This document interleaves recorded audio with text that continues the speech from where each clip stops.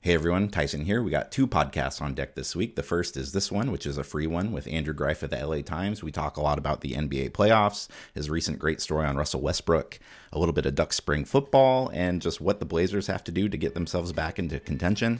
And then later this week, we have a exclusive subscribers only episode of The Corridor with Taylor W. Anderson, who broke the news last week about Salt Lake City's play for Major League Baseball. How does this impact Portland? What does Dale Murphy have to say? Taylor had a one-on-one with the Portland-born slugger who seems to be pretty happy in Salt Lake. So if you want to listen to that one, become a subscriber at i-5corridor.com. But this free one's pretty good. Here's Andrew. Thanks for listening.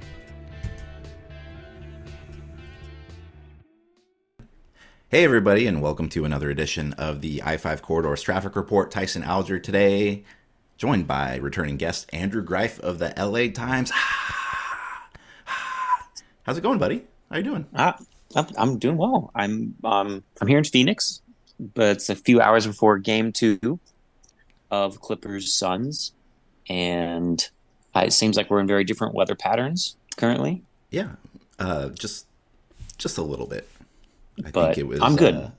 Yeah. Well, I wanted to bring you on today because sports in Portland kind of suck right now. I mean, college baseball is going great. The Ducks and Beavers are whatever. But there's no NBA basketball happening in Portland, and there might not be at this time of the year for the foreseeable future, depending on how the draft lottery goes. So I wanted to check in with you, who was a friend of the show, and see how one of legitimately the most exciting series of the NBA playoffs, first rounder, going with the Clippers and Suns.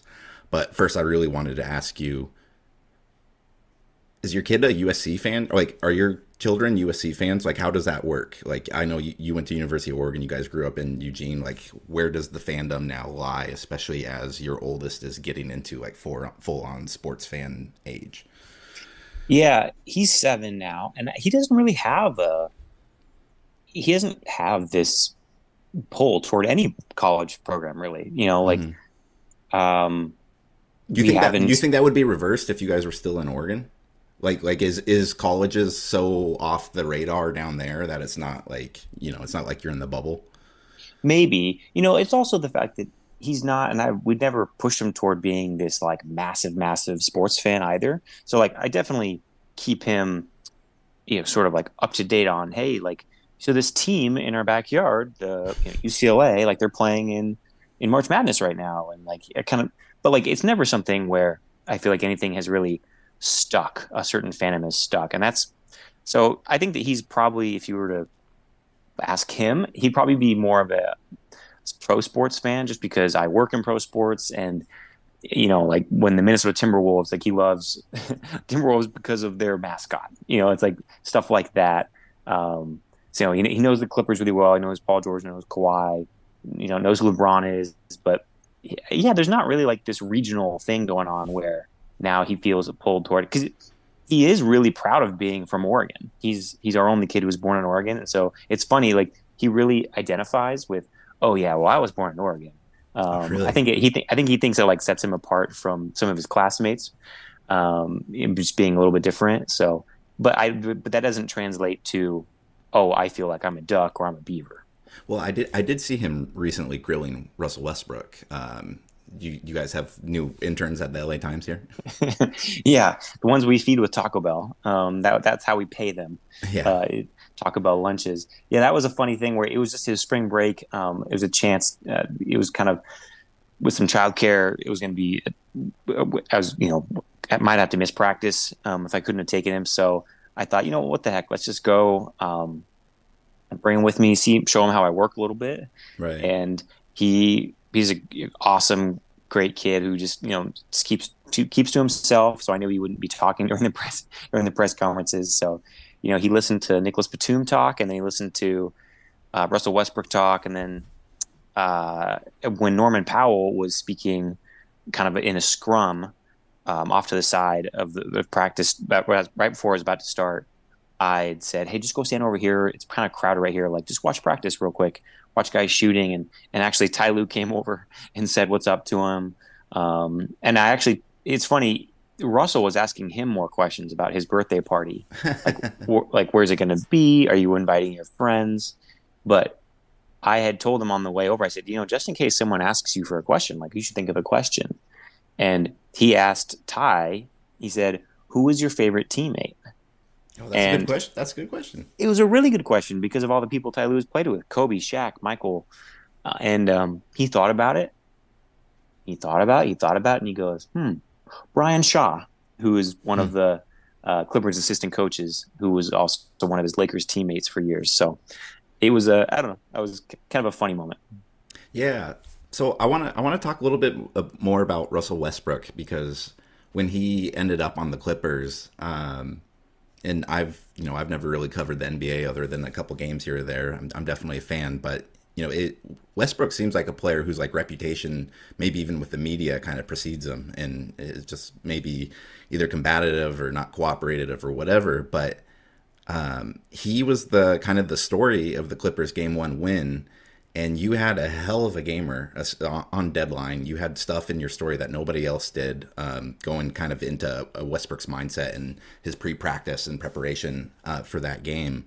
And one, I just wanted to ask you a little bit about like how you went about formulating that story and writing it on deadline. But then two, like what has your experience with Westbrook been like? Because I can't imagine that like if that reputation is as accurate as it is, you're probably not getting that sort of information from him. Yeah. I feel like our experience around Russell for, gosh, it's been almost 2 months now, has been far different from what, like you said, his reputation had been from what I'd heard from how he'd interacted with people who do my job in Oklahoma City and the Lakers. Didn't really know what he was like when Houston or Washington, but it was sort of like I didn't know what to expect, Right. because I think there had been uh, from a really young time in Oklahoma City, there was like a kind of a combative from both sides. Seems like at times relationship with media with him.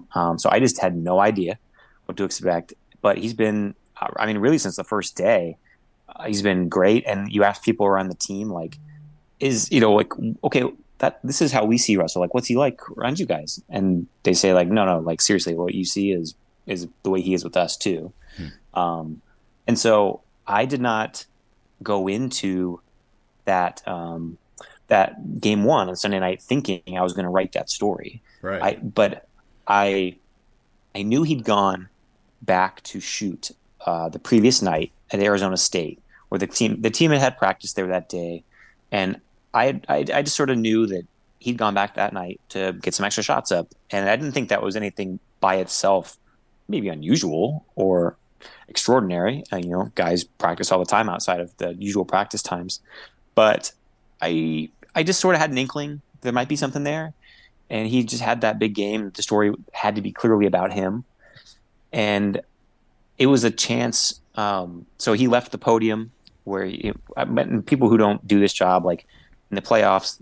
There's a very formal podium where a guy sits on a dais, takes questions. There's several rows of seats, and then he walked out. He was walking to the bus, and I asked him if I could have 2 minutes of his time, and very graciously he said yes. And I just sort of asked him Is about. is is that rare, or is like were you surprised that he said yes or I mean, that's not rare, okay? but for certain players, it can be rare, Right. to grant that. So I didn't know if Russell would say yes or no, and if he had said no, I was going to have a fine story anyway. But I was obviously grateful he stopped and said, "Yeah, of course. What do you want?" And he told me about why he goes to the gym so often, kind of to clear his mind, and gave me some great details about he waits, like he has 3 kids like I do, and so when he's in LA, he has to wait till his kids go to bed, and then he goes and finds the gym and kind of just does a little bit of prep work. And it was the opportunity for me to ask the one question I really wanted to ask him for 2 months, which was when you were out of the league, in February after the buyout. He got traded by the Lakers. He was bought out in Utah, and there was about a week of limbo there. And I sort of was like, did you ever doubt that there would be a place for you in the league still? Hmm. Or did you have an inkling all along that no, this is temporary. I'm going to be fine. I'm going to be back. And so I was really grateful to kind of ask the thing I'd been wondering about for a couple months. So yeah, it was not something that I wish I could say I went in planning that thing, but it was that finished. And then I had about probably 45 minutes to write it. And so yeah, it was. I was really glad to write that because I felt it was unique. What was it was it a quick write or was it a stressful write? Because like It, we all know sometimes like when you like sit down and it just like flows and like it works and like you just thank the heavens, and then there's other times where you're just like really sweating the deadline. yeah, it was quick, and I didn't feel. Yeah, I wasn't kind of being too. I was trying to just let it write itself. Like Yeah, I just thought that like the information was interesting enough and set one scene and go from there. And so I felt like it also helped that there was a 5 p.m. tip off. yeah, That helped with absolutely. deadline. It wasn't like if it had been a 15-minute, write till deadline, that would have been different. Like I can write pretty much any game in 30 minutes. So that was really helpful too. Like that, it's a different story if it's a 7 o'clock tip off. Let's put it that way, which tonight is. I I know you're a seasoned NBA beat writer now, and none of this really is new to you. But just like this series in general, like there's a ton of star power in the series, whether it's KD, Booker, Chris Paul, all the guys on the Clippers. Just like how fun is this? This is probably like when you take an NBA gig and like want to really kind of get into this career. Like these are probably like the types of series and kind of games that you want to be covering, right? Definitely. I wrote a story to that effect last week, kind of previewing the series, and it was basically like I think the headline, which I didn't write, was but I believe was totally appropriate, was like why we shouldn't take Kawhi versus KD matchup for granted, because I mean they went head to head in the playoffs early in their careers when Kawhi was a rookie and KD was in his fifth season, but like think about that. Kevin Durant was already like the player he is now in 2012. He was a number one scorer. He was an all star. But Kawhi was the guy who just stood in the corner and shot threes. It was as a safety valve when Tony Parker or Tim Duncan or Manu Right. Ginobili couldn't get a shot up, and then was just a defensive guy. And so these opportunities to see them both as like clearly top five, top 10, however you want to rank them, NBA players in all NBA form. Kevin Durant's coming off a 55, 40, 90 season, which means 55% from the field, 40% from three, 90% from free throws. He's the only player to ever do that in NBA history. And Kawhi has played as well as he ever has since January. And considering they both came off major injuries within the last 2 or 3 years, like there was no guarantee we were ever going to get this kind of matchup ever again. When one guy has an Achilles tear, one Right. guy tears his ACL, and they're both 30 when they do it. So yeah, I think from that perspective, there is like a 30,000 foot view of the series where you sort of have to appreciate to catch these guys at this level of their play is pretty rare. Do you think the Clippers can win the title? I don't know if they can go that many rounds, Right. but I think they can definitely win the series. I think that obviously Paul George is the X factor because it seems like for a round one appearance, it seems fairly unlikely. The Clippers have been pretty cautious about managing expectations, whether he could come back. I think round two is something that is possible. So can they get there that far? I think if you can get them that far, then the whole West is totally open. At that point, it just becomes execution and fitness level. But I think the West has never been so level since I've been covering, which is only 5 years. But I don't think that a whole lot of people are scared of Denver or Sacramento or Memphis, and those are the top three teams. Covering this level of basketball and where the good teams are pretty equal right now, how like realistically like how far are the Blazers away? Because like right now it feels pretty hopeless in the city, and like it seems like everything is kind of attached to like this very very very outside chance that they land Wembanyama or whatever. And it just, I mean, it feels like they're in the exact same position as they were when you left here 5 years ago. Yeah, I know, man. I wish I came back and covered the 2019 conference finals in Portland. The Times sent me up, and I was so grateful for that because there was a chance to go back to Portland. But like the city was so alive Dude, during. that was the cool and like it makes it worse that that was like right before like pre the last year pre-pandemic too, so it was just like everything was great and then it's just then gone. Yeah. I mean, I didn't live in Portland that long. I can't say I'm a lifelong Portlander. I grew up in a very different part of Oregon.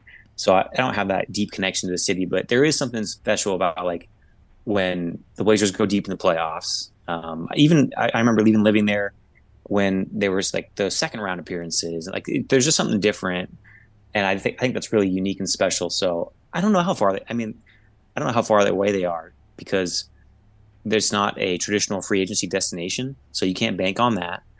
Um, I think that what they have going in their favor is if Lillard wants to stay there. I mean, the way he looked this year was fantastic, and that Yeah. coming off of his surgery last year that knocked him out for so much, I think there was some kind of wonder around the league of like, what's the next version of Lillard look like? Does it look like the guy who we've seen for like the last 9 years, or is it some diminished version of himself? And clearly, he's not diminished this year. He looked excellent. So if you have that guy in your favor, then you're always going to be in a puncher's chance to win a series. But does Jeremy Grant want to be there? Do other people? I have no idea. And so I think they're fairly far away. But if the West looks anything like it does this year, next year, where it's you can make a reasonable argument that like 2 through 9 is pretty level. Then I don't think it's like an unreasonable thing to think they could be a playoff team that makes a little bit of noise. It could cause a little bit of trouble for somebody. How how's your training for the pre 400 coming? Well, the good thing is we have until September. It's a little bit later this year. I was Yeah, getting worried because I started seeing like Google starts sending you like the photos from like close to like a year from now, and it was May last year, wasn't it, or was it June? it was. It Yeah, it was. was. It was May, and this year it's in September because it's the final of the world, basically the world track and field calendar. It's like this year it's the season-ending meet, and usually it's a May meet. So that's an unusual thing to have. That that's beneficial to me because I'm coming off a week in Mexico, and as you said last year, the training. Or shoot, what did you say? I hope the training. Did you say like I hope the training activates or something or stays true or something tracky like that? Yeah, I don't think that I would run any faster in a 400 right now. And I've been running a lot recently, but it's all been like longer distances. So I don't think my time is going to be radically improved, even if you gave me 3 extra months, Well, which is it's sad. yeah, well, it's rain snowing here. We're just covering spring football up here in the Northwest, Andrew. So keep living that life down there. Give And me, sorry, go ahead. I was just saying, as someone who still follows the Ducks through your coverage and Mhm. other people's coverage too, but not nearly on a granular level like I used to, where you just know every single person on the depth chart. What do you think is the maybe like the 30,000 foot view of the Ducks going into the fall? The thing that is most interesting to you about them. Uh, can the defense allow Oregon's offense to be a championship offense? Because like the Ducks are going to be fine with the football. Like it's weird how little, or it feels like Bo Nix is somehow going under the radar still again, but that's because Penix was led the nation in passing last year, and you have Caleb Williams, who was the Heisman Trophy winner, and but like up until like mid November, like I mean, he was as good as any of them, and had his team ranked higher than all of them. So, like, I think they're going to be good there, but like the defense is like a lot of people left. Like there was a really bad defense last year, and then you're losing like Christian Gonzalez, who like out of nowhere is like some people are considering like a top 5 potential pick. But yet they're still pretty optimistic about. I think they just want to have a lot more speed and versatility there because like Noah. Did you ever cover Noah Sewell or was after you? Yeah. After Well, me. anyways, like he had like Troy Dye type of like freshman year type of impact, and sophomore year, and then like he was just nothing last year for them. And I think just can they get the right fits for a landing type Tosh Lupoy defense? So yeah, should be fun. I don't know. It's crazy. It's impossible to keep track of everything though. With I think there's like 90 players on their or 90 scholarship guys on the roster right now, and the transfer portal sucks, man. I talked with someone who's involved with the collective at a school at a Power 5 school recently, and they were saying that it's just totally bonkers to be on that side of things. Like you're trying to, I guess maybe analogy would be like you're trying to draw these rules up on like with a stick on a beach, and like every so often, like the waves just come in and wash it all away, and you're left being like, well, what do we do now? Like he said it's just a very interesting time to be in college sports.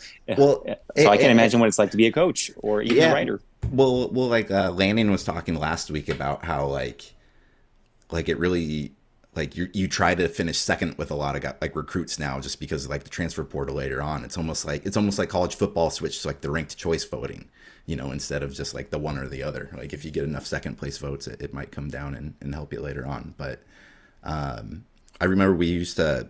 I mean, they still probably do them at the Athletic, but like their big thing post spring practice was always to do like a projected depth chart because it got a lot of clicks and subscriptions. And I apologize to my audience, but I'm not touching that maybe until like the fall, just because it's impossible right now. You think Dan Lanning can even do a projected depth chart at this point? It's like it's probably hard for even them to do it. I mean, like Lanning didn't put out a depth chart until after the Georgia game last year, but. Hey, I want to tell you something that makes us feel really old. The Hatfield Dowling complex is 10 years old this summer. I know. I mean, I remember walking on the tour of that and the oohing and awing. It's pretty remarkable to think about just how quickly, and obviously now it's not like the shiny new thing. It's the new practice facility that's going to be built there. It's just, I feel like, you know how like the first like 5 years of like the iPhone, like it seemed like it got exponentially better each time. It was like, now you have cameras and now you have like 3G and like the App Store.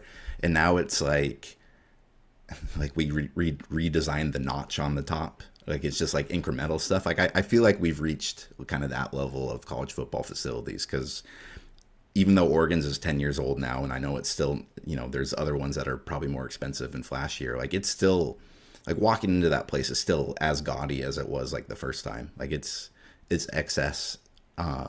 It's pretty awesome, but like I'm excited to see like what sort of things they throw into the indoor practice center. Cause, being at like Hayward last year or during the races last year when that was open, like that was pretty jaw dropping as well. Yeah. I had a really bad DAP last week. I was going to say, I just hope that going into and leaving spring practice and entering fall camp, that you get better with your DAPs because it sounds like it's pretty traumatic experience. Well, I texted you right after it happened. Explain it for the listeners. Yeah, so it was kind of a similar situation to you and Russell Westbrook.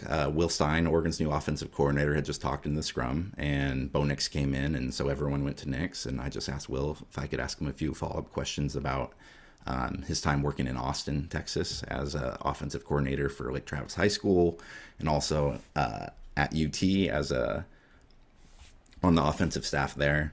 And we had a nice little conversation. I had a story that went up on the website last week. It did pretty well. I thought it turned out great. But at the end of the conversation, I go for like the handshake. And I think we've probably discussed this on this podcast before. But I go for the handshake, and he goes for the, because like you don't know sometimes. Because sometimes you run into like old staunchy football coach who like wants to just have like a gentleman's handshake. But now like you're dealing with guys in their 30s, and so good luck preparing. And so anyways, he comes in for the DAP, he grabs the hand, and then he kind of pulls in for like kind of like the chest bump hug sort of thing. But I didn't know what was happening at first, so I reacted late. So when I went in for the hug, he was already pulling back. And like meanwhile, it's all behind the Bo Nix scrum, so it's on the cameras. And it happens to everyone else, it happens really quick. I think it's maybe like 1 second on tape. I showed my wife, she didn't even think it looked that bad. But like as someone who's been in that situation, like exactly what's happening in there. I had that situation recently myself, and it's a really petrifying second and a half. So I can empathize and just say I'm sorry for your loss. Anyways, the whole point of this podcast was just to bring you on, and it's a little therapeutic session for me here at the end. But Will Stein, I know you're not listening, but I will be better. I will be cooler. I will be hipper. Thanks for coming on the podcast, Andrew. Of course. Anytime, buddy.